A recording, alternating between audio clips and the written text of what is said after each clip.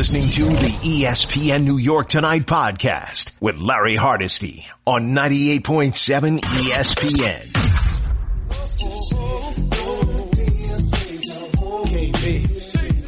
Your love's a sword, slicing gently through my body, burn so sweet. Blood boils when you speak, makes me weak, but I refuse to weep. Yet when I sleep, I feel tears trickling down my cheek. Stay strong, pride telling me move on. My heart's fighting me, forcing me to hold on. Yours forever, fell for you beyond measure, pure as ever, unfazed by sins of treasure. Yeah, he rapped too, along with the Oscar and the jewelry.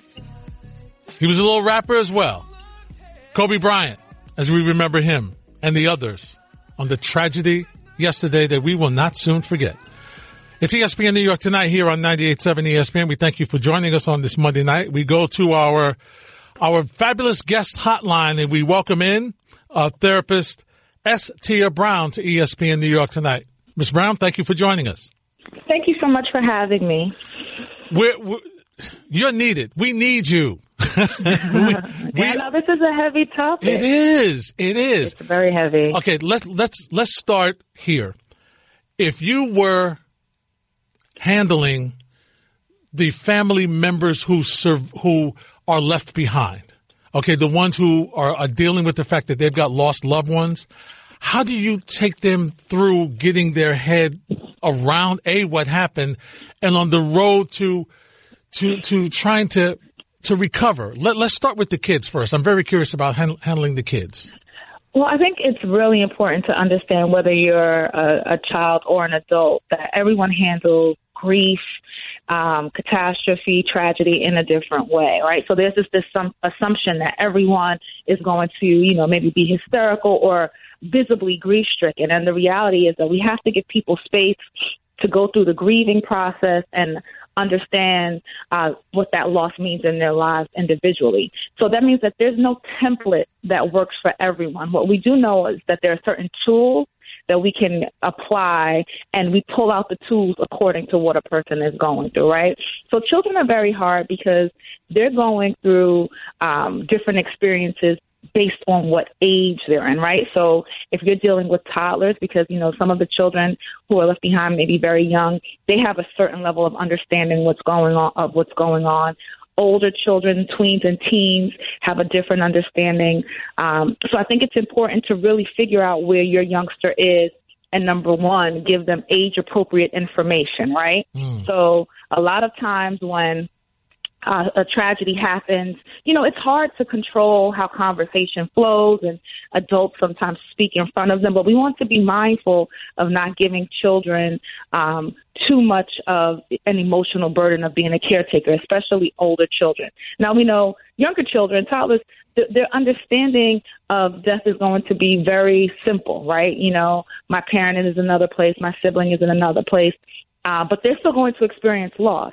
But older children are going to not only experience the loss, but they're dealing with what others have to say about it. They're dealing with consoling their surviving parent, relatives, and friends who are also grieving, as well as dealing with their grief, right? Because that's just part of being in that age group. Mm-hmm. So it's really important to understand where your child is and give them the support that's needed. The best thing to do is, especially with kids who are not toddlers, ask them how they're doing. Mm-hmm. How are you feeling? Let them know that there's a space for them to talk.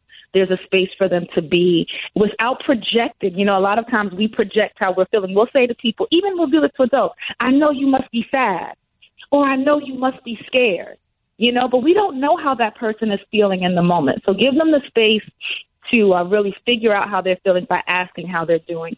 And I think setting up therapy as a ritual early on is the best way to be proactive, right? Because, again, we don't know when and if meltdowns will occur, when, you're extra missing the relative, when the new rituals are being extra burdensome, when anger strikes, when fear strikes.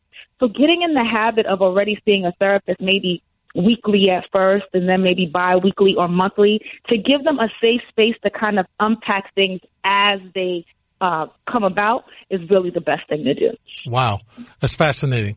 As we talk about, and because here's the first thing that we thought of, Ms. Brown, it's very simple. God, what Vanessa, Kobe's wife, how's she going to deal with this? The husband right. who's left at home because his wife was in the helicopter and is unfortunately a part of that tragedy and passed on. God, how does he deal with that?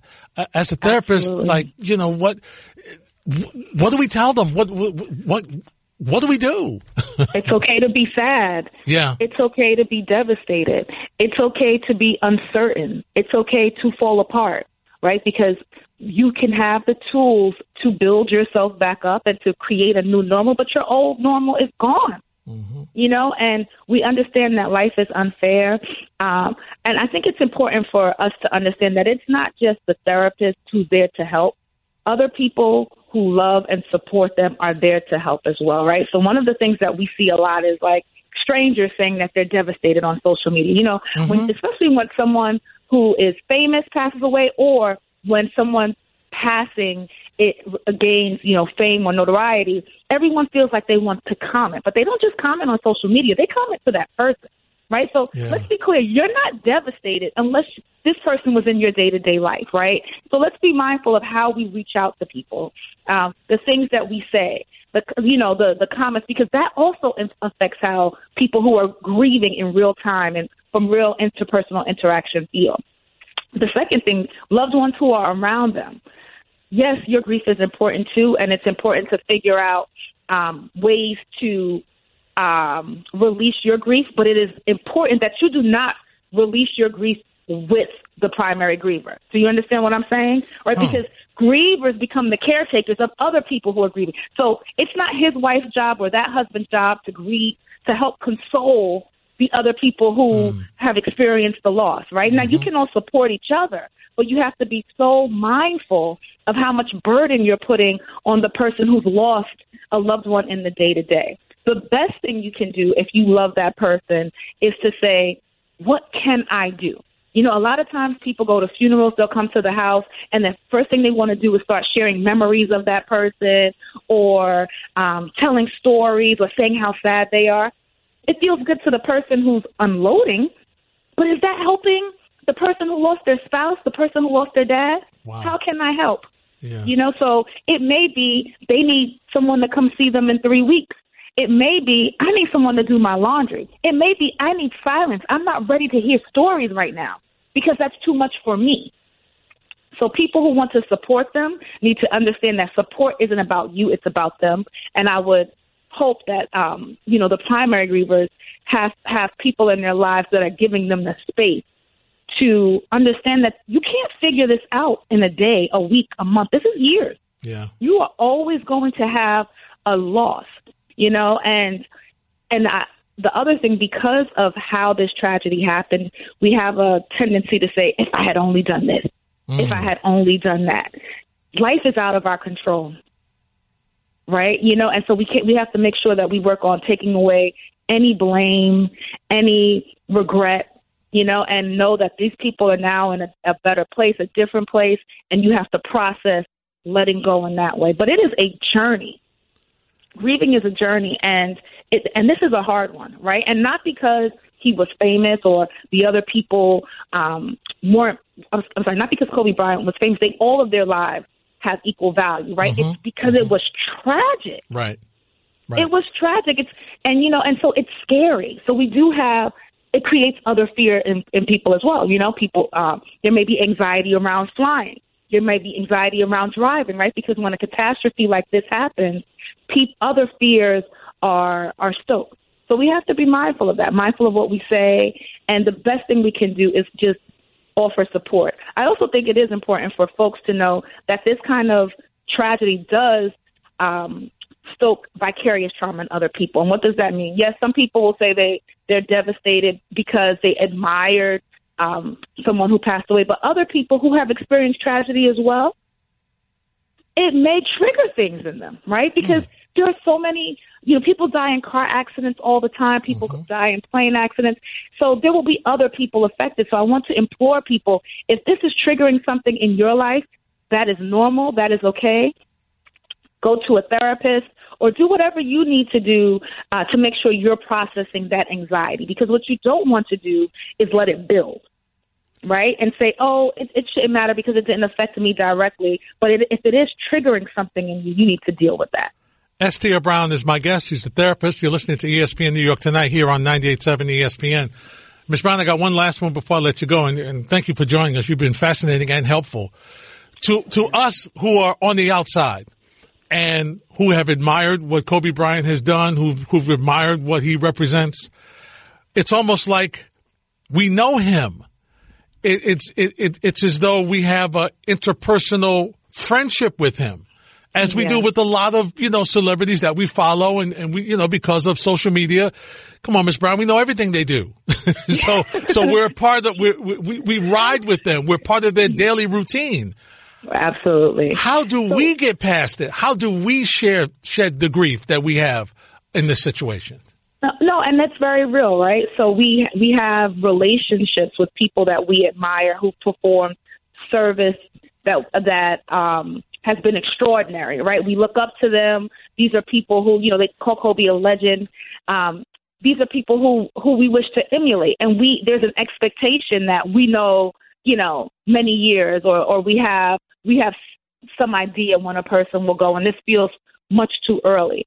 The reality is that we have no control over someone's time, and the best way to honor him is to take the lessons that he's given us.